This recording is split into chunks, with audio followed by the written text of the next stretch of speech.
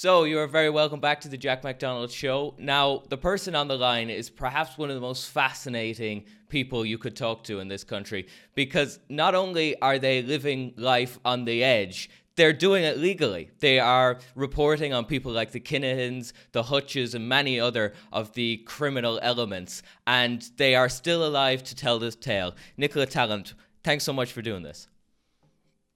No problem, Jack. Doesn't feel like I'm living too much on the edge these days. But anyway. How did you get started as a crime journalist? Because it doesn't seem like something that most people would get into. Well, just depends, I suppose. It's 20 odd years ago since I started working as a journalist. And back then you worked purely for a newspaper. There was no websites. And, it was just pure writing. So you got sent on whatever the story of the day was, be it political or, a crime story. And for me, it was around the time that the John Gilligan gang were being brought home from the UK to face charges in relation to her murder. And that was a big, big story of the day. It was probably the biggest story there was.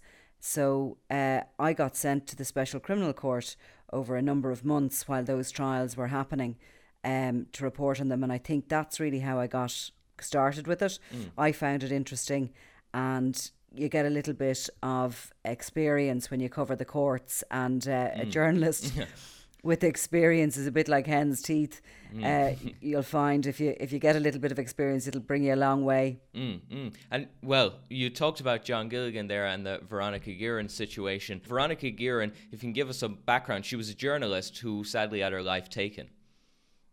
Yes, she was. Now, I was working at the time she was murdered. I was working in a local newspaper, and I was maybe doing a couple of shifts on some of the national papers. I used to cover some of the district courts and that kind of thing. But she was murdered in June of 1996, and she was working as a journalist for the Sunday Independent, and she was covering organised crime, and John Gilligan's gang were one of those that she'd focused on. He was a cannabis dealer mainly, who had got very rich very quickly. He had been released from prison in 94, and within 2 years had built up a €20 million business. And this was prior to the existence of the Criminal Assets Bureau, at a time when criminals in Ireland were spending their money when they made it. So Gilligan had bought a very fancy equestrian centre, or rather plot of land in Kildare, and he had built a big, huge equestrian centre, the top equestrian centre in the country on the land. And he was basically living like Lord of the Manor.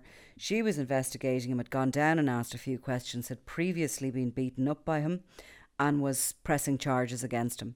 So basically he was facing the courts himself and possible jail term. And he wanted to do anything possible to save his whatever reputation he felt he had, but also his business. Now he actually wasn't convicted of Veronica Guerin's murder. He was convicted on a drug charge, but it was his gang that have been largely recognised as having carried out the murder. She was killed on the Naas Road in her car on her way back from. She was down in court herself on for a speeding fine. So very unfortunate. I mean, there was just a wave of shock and horror. I think it was the first time the threat of organised crime to the state was recognised, while, every victim of crime, every victim of gun crime is important. A journalist is seen as one of the pillars, media is seen as one of the pillars of the state, and an attack like that is something that maybe we don't see so much in civilised societies. And it was so unacceptable. There was a huge backlash against Gilligan and others. Am I naive to think that Christy Kinahan and Hutches and some of these other more notable figures would be too smart to do that? That perhaps John Gilligan was a bit of a thug? I wouldn't think any of them are too smart or too not to do it. I think a lot of them saw what happened to Gilligan and his gang after it. They saw the relentless pursuit of them that took the guards across the world to track him down, to bring him back. He got such a lengthy sentence. The Criminal Assets Bureau was established, which ever since has gone after the wealth of these criminals and there was a massive political backlash to it. And some of them, yes, definitely wouldn't like to find themselves in the eye of such a storm. Others can be a bit more volatile. You usually find that criminals like Christy Kinahan Sr. and Jerry Hutch, who've been in the business for decades, they are usually people who, believe it or not, when you say that about Hutch now, but who like to go about their business quietly. They don't really like to bring a lot of attention on themselves, because they're clever enough to know that if they start killing people, then they're going to become the subject of investigations themselves. So when you started and at a bigger scale reporting on crime, what was the criminal landscape like, and especially compared to now? Well, it was look, it's always been somewhat similar in that there's always been gangs in it and vying for control of it. There certainly weren't as many gangs. We could probably count 10 to 20 significant players in the business at the time, and I probably would have, when I started writing about it, known who each one of them were. Whereas now, sometimes even people are, can be murdered, and I still haven't heard of them, even because they haven't been long enough in the business to have come on the radar of journalists, and there's just a lot more drugs about. They're pushing it further and further into the country, and as a result, there's more people involved in the business. Am I right to say that it has become a lot more dangerous in the last 20 years and a little bit more ruthless?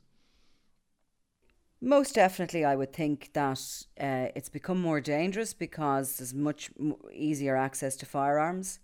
I think a lot of the gangs and the turfs, which would be, drug turf, is populated by very young guys who, they tend to be guys, by the way, who tend to live for the day.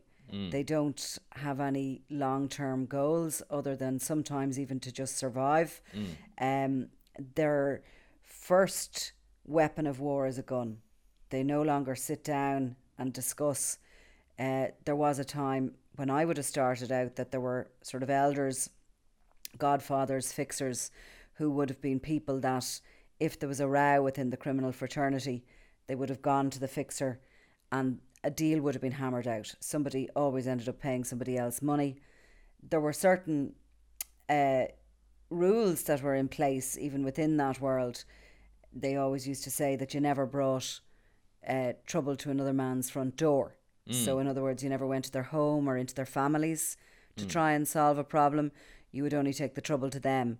I mean, that is well and truly, those rules are just historic now, as you can see from that Hutch criminal Kinahan feud, where members of the Hutch family or associates of were targets.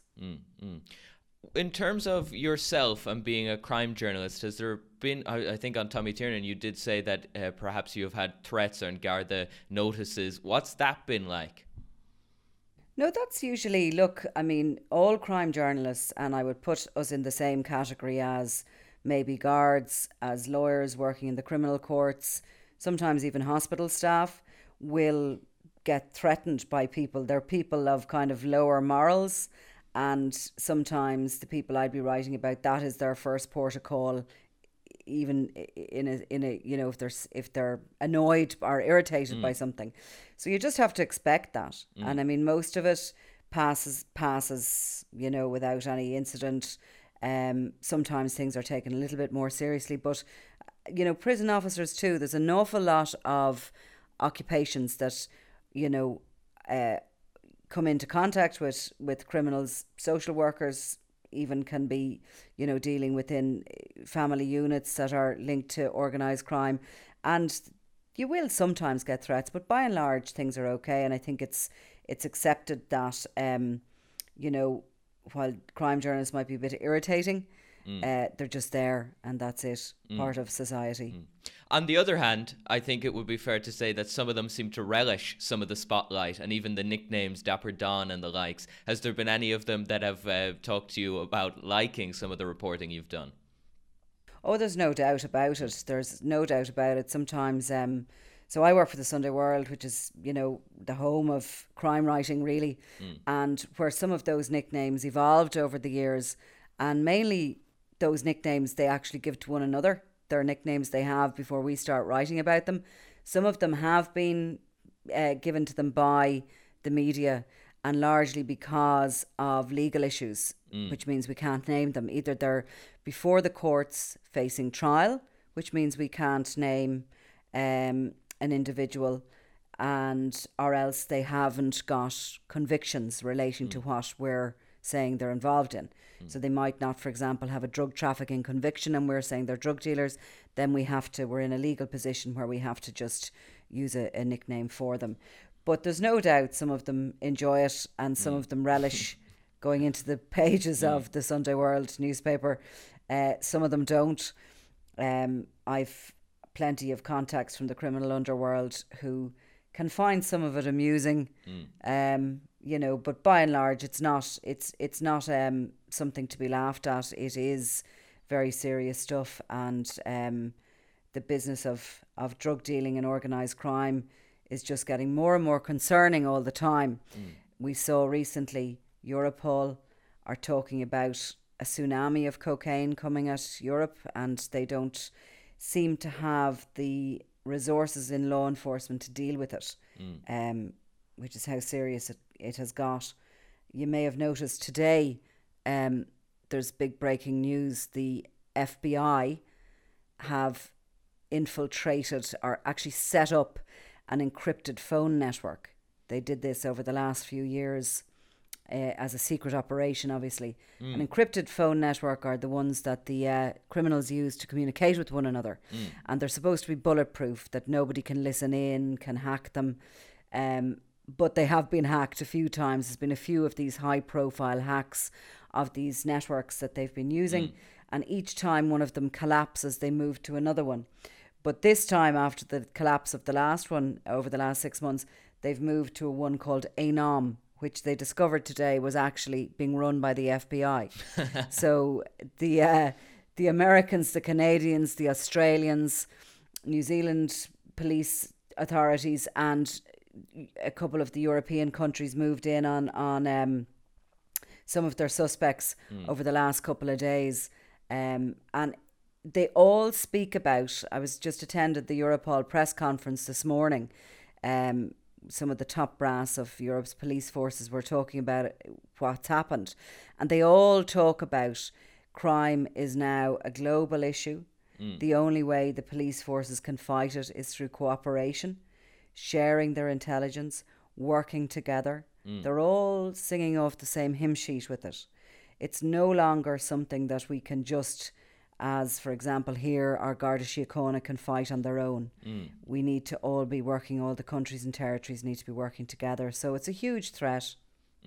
I wonder if we perhaps bring it more towards the Kinahans, because they are one of the most powerful cartels, or at least were one of the most powerful cartels as we understand in the world. What was it like yourself, and just in terms of Christy Kinahan's rise? How do those link up? Of course, he came from actually a modest background. He didn't really come from the streets.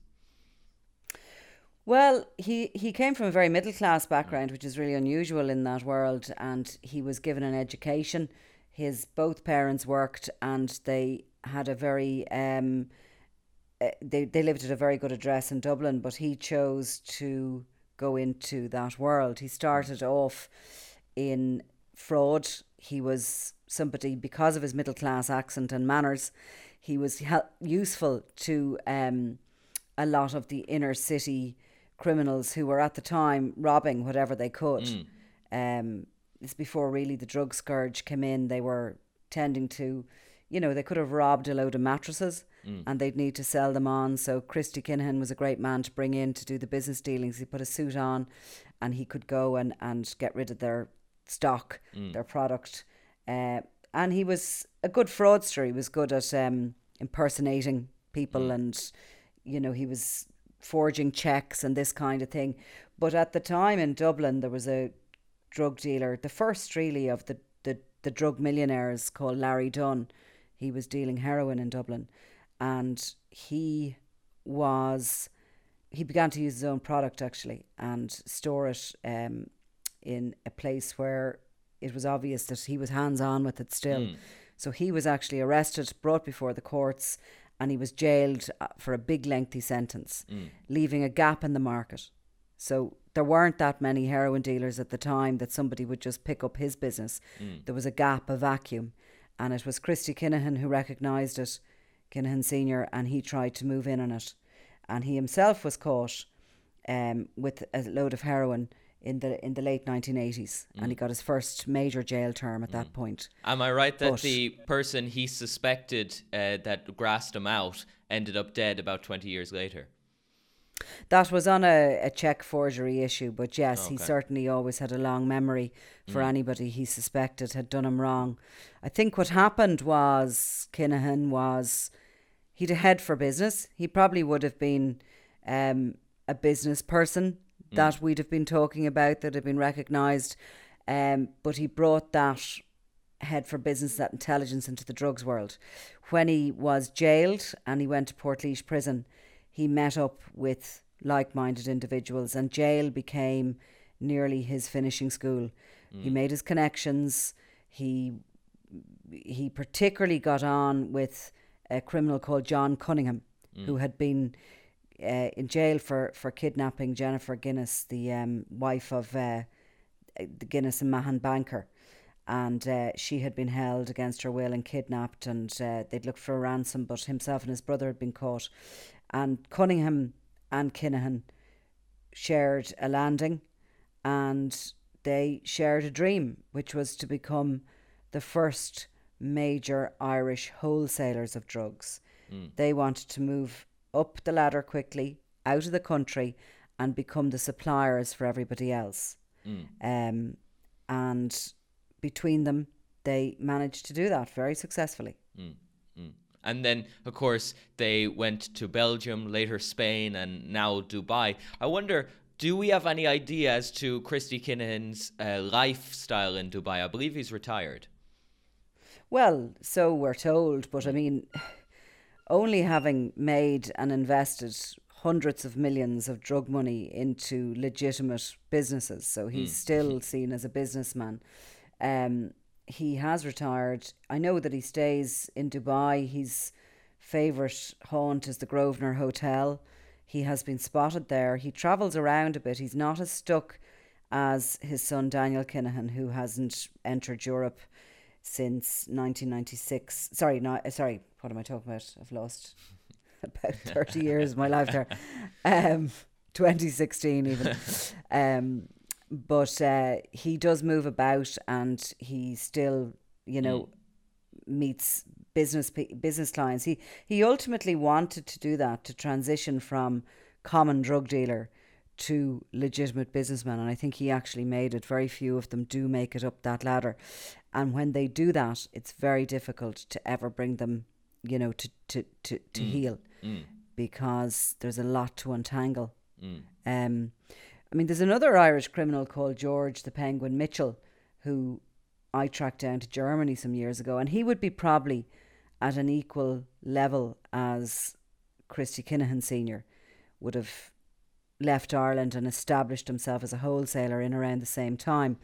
Now, he came to the attention of German police in recent years, who wiretapped him, and I happened to get the files that they kept on him. And they were really very interesting because they showed the diversity of the investments he had made.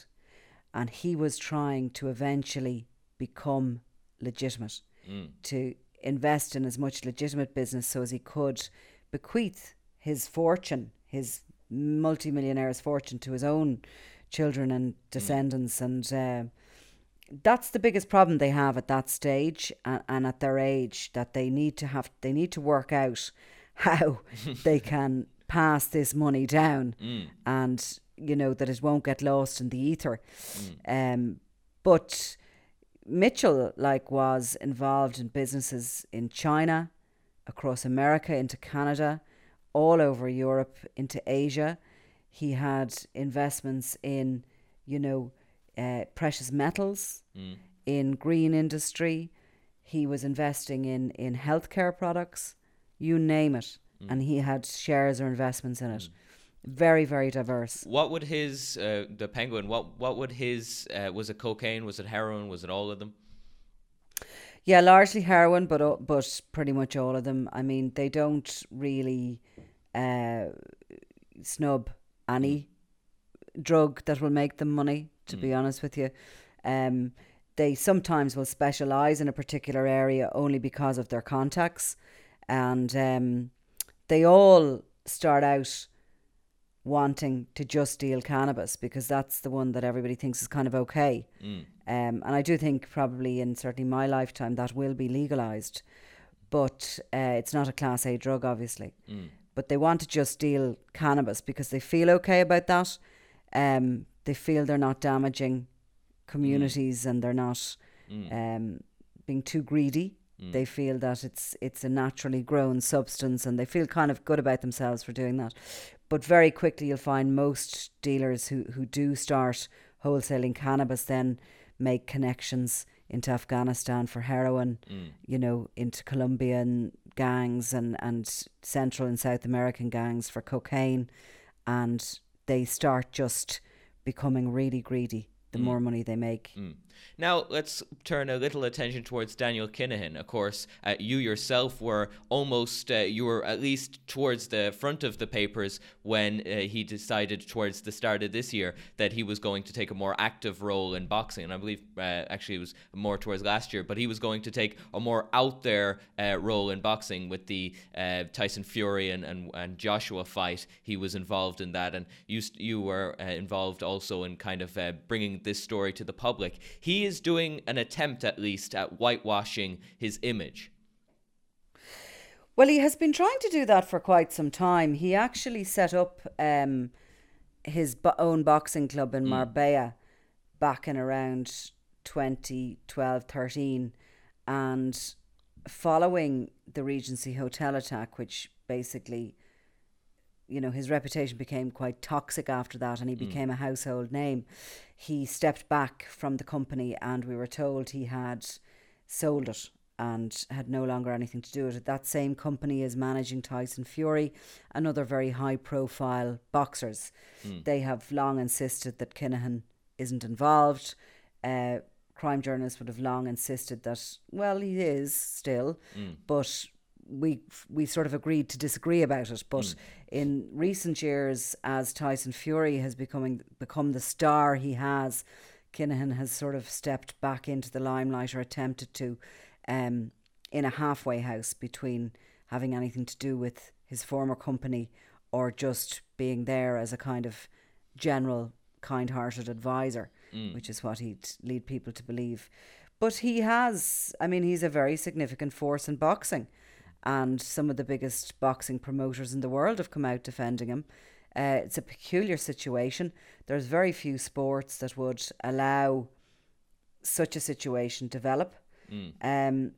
But he's a little bit like, there's an old-fashioned song called Lanigan's Wake about somebody stepping in and somebody stepping out again. And that's what he's like with it. He keeps trying to step forward into the, you know, to claim the success as his own, and every time he does, there seems to be a backlash from the media and a little bit of concern amongst the boxing fraternity, and he draws back again, you know, but it doesn't stop him.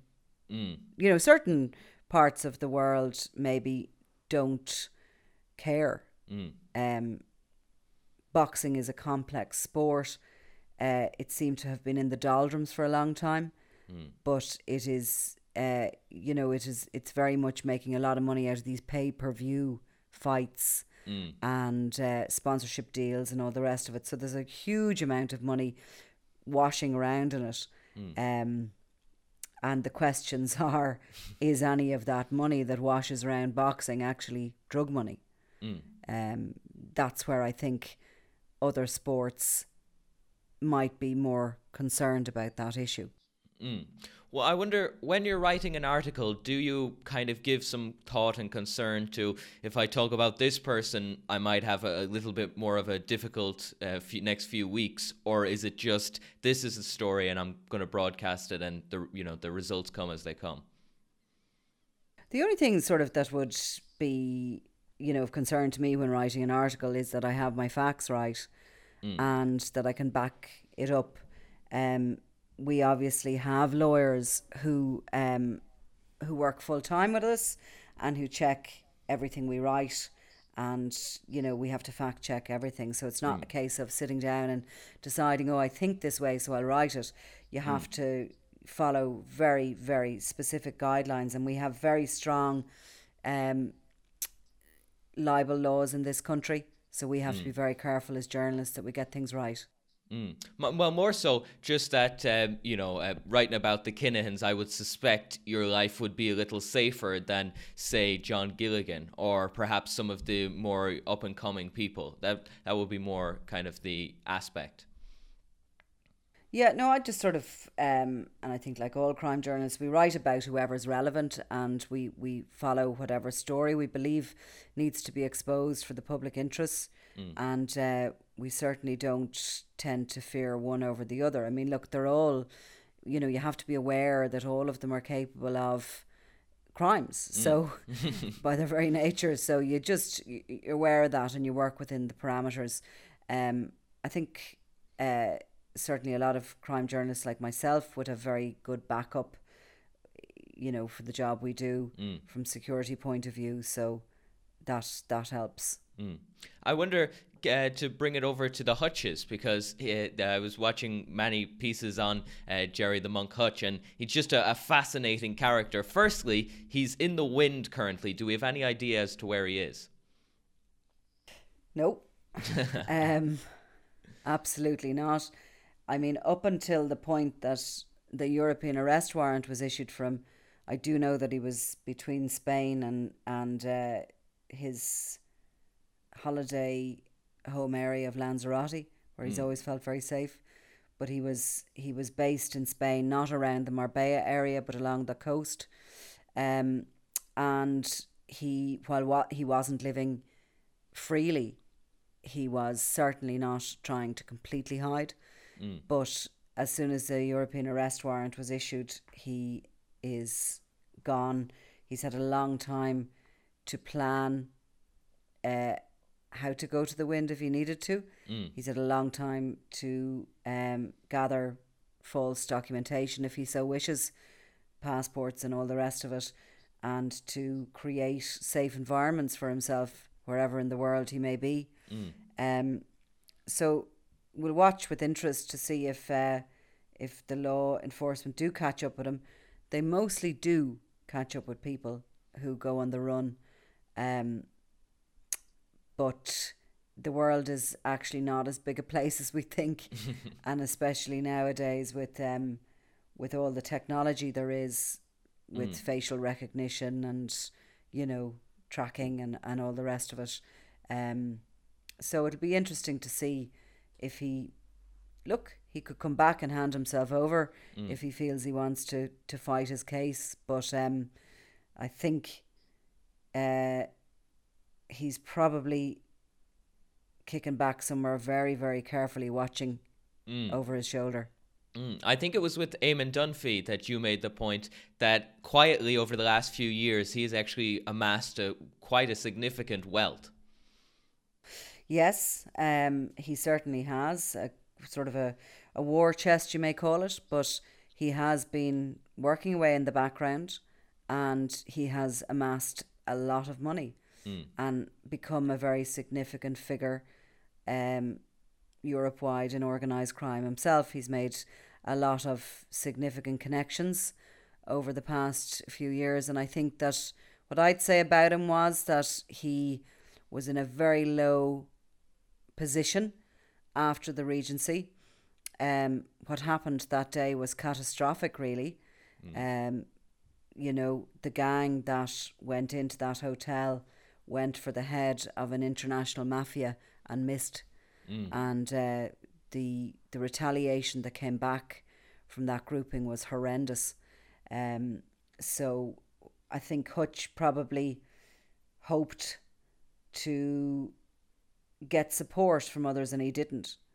And he was on his own, and I think, I would say he was pretty much had no option but to get himself to do certain things over the last few years, which I'm sure he didn't ever see himself as having to do or wanting to do. In terms of that wealth that he has amassed over the last few years, do we have any idea as to what that's been in? Well, we won't go down that road, I think, from a legal point of view, but he has we'll just say that he has certainly, he's believed to have amassed quite a lot of wealth and to have squirreled it away for himself all over the world so as he can get at it when he needs it. Okay.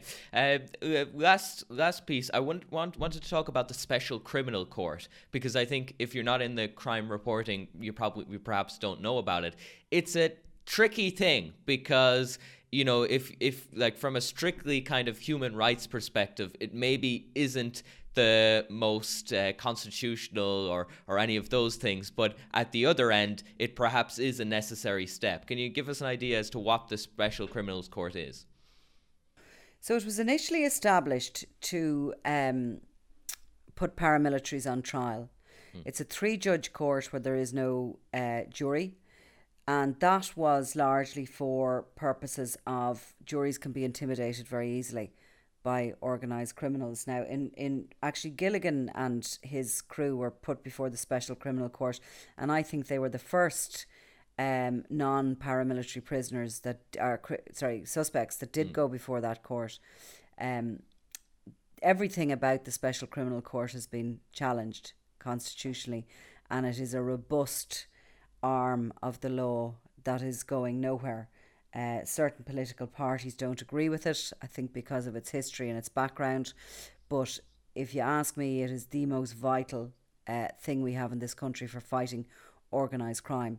So over the last few years I've been in and out of lots of trials in the Special Criminal Court involving hitmen, members of the Kinahan Mafia, and other organised crime groups, people who are on trial, and I don't believe they'd have ever got to trial if it wasn't in the Special Criminal Court. Juries are ordinary people who go home to their ordinary homes without any protections, and it's simply not possible to put some of these people on trial before them. And the DPP, the Director of Public Prosecutions, decides whether a case warrants before the Special Criminal Court or not. So it's all very much above board legally.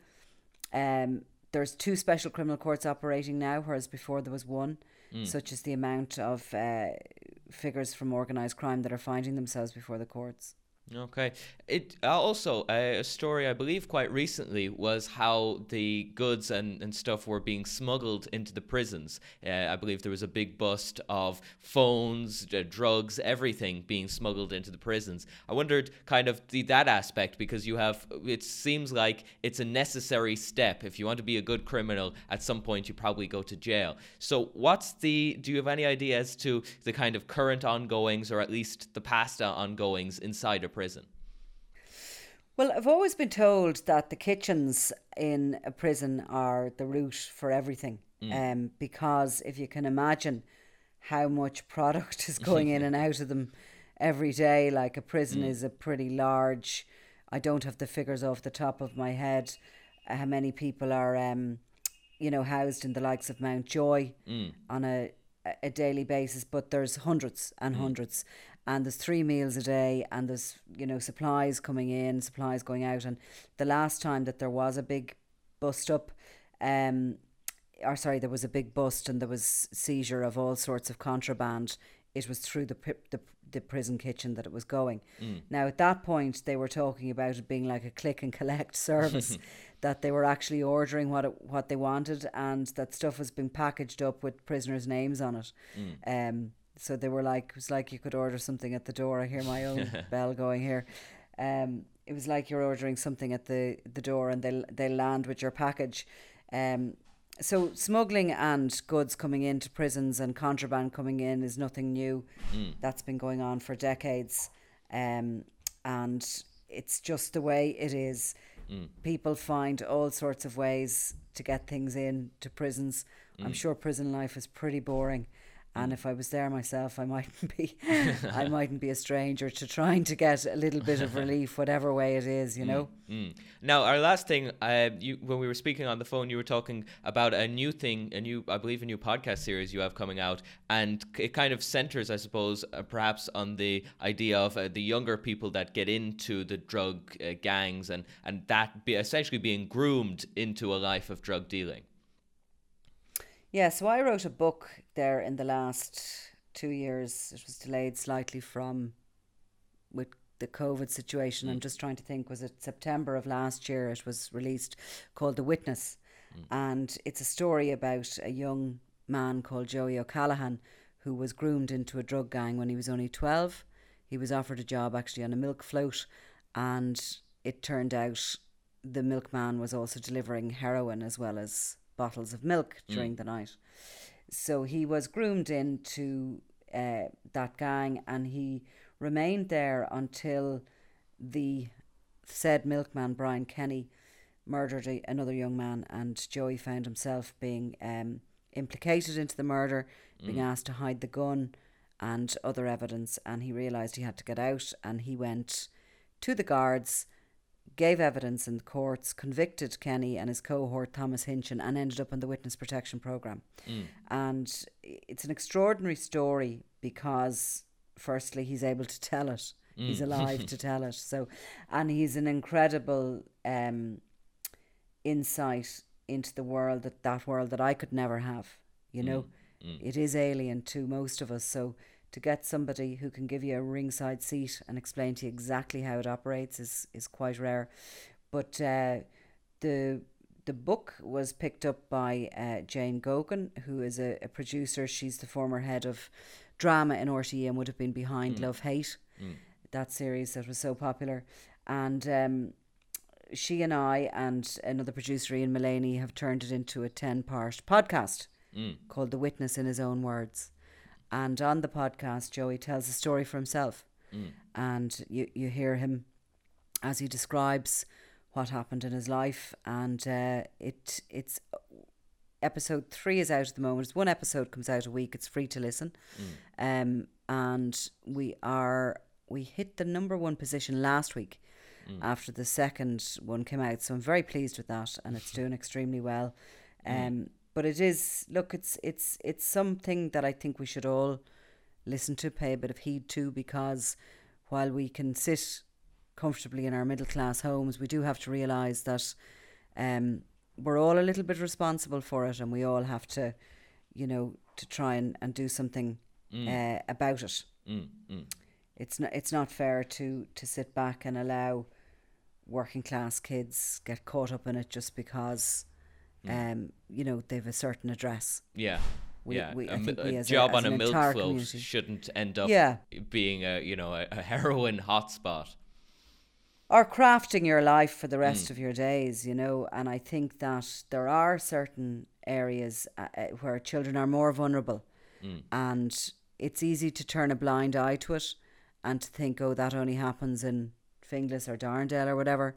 I think we should all take a little bit of responsibility for it, and you know, while it's not an easy listen, The Witness, I think it's probably something that we should really just try and turn our attention to, how vulnerable some children are. Well, thanks so much, Nicola, for your time. You've been incredibly gracious. And okay, Jack. I'm sure everybody out there will take a listen to The Witness, and indeed your own Sunday World podcast that's available everywhere. Thanks so much, Nicola. Okay, thanks, Jack.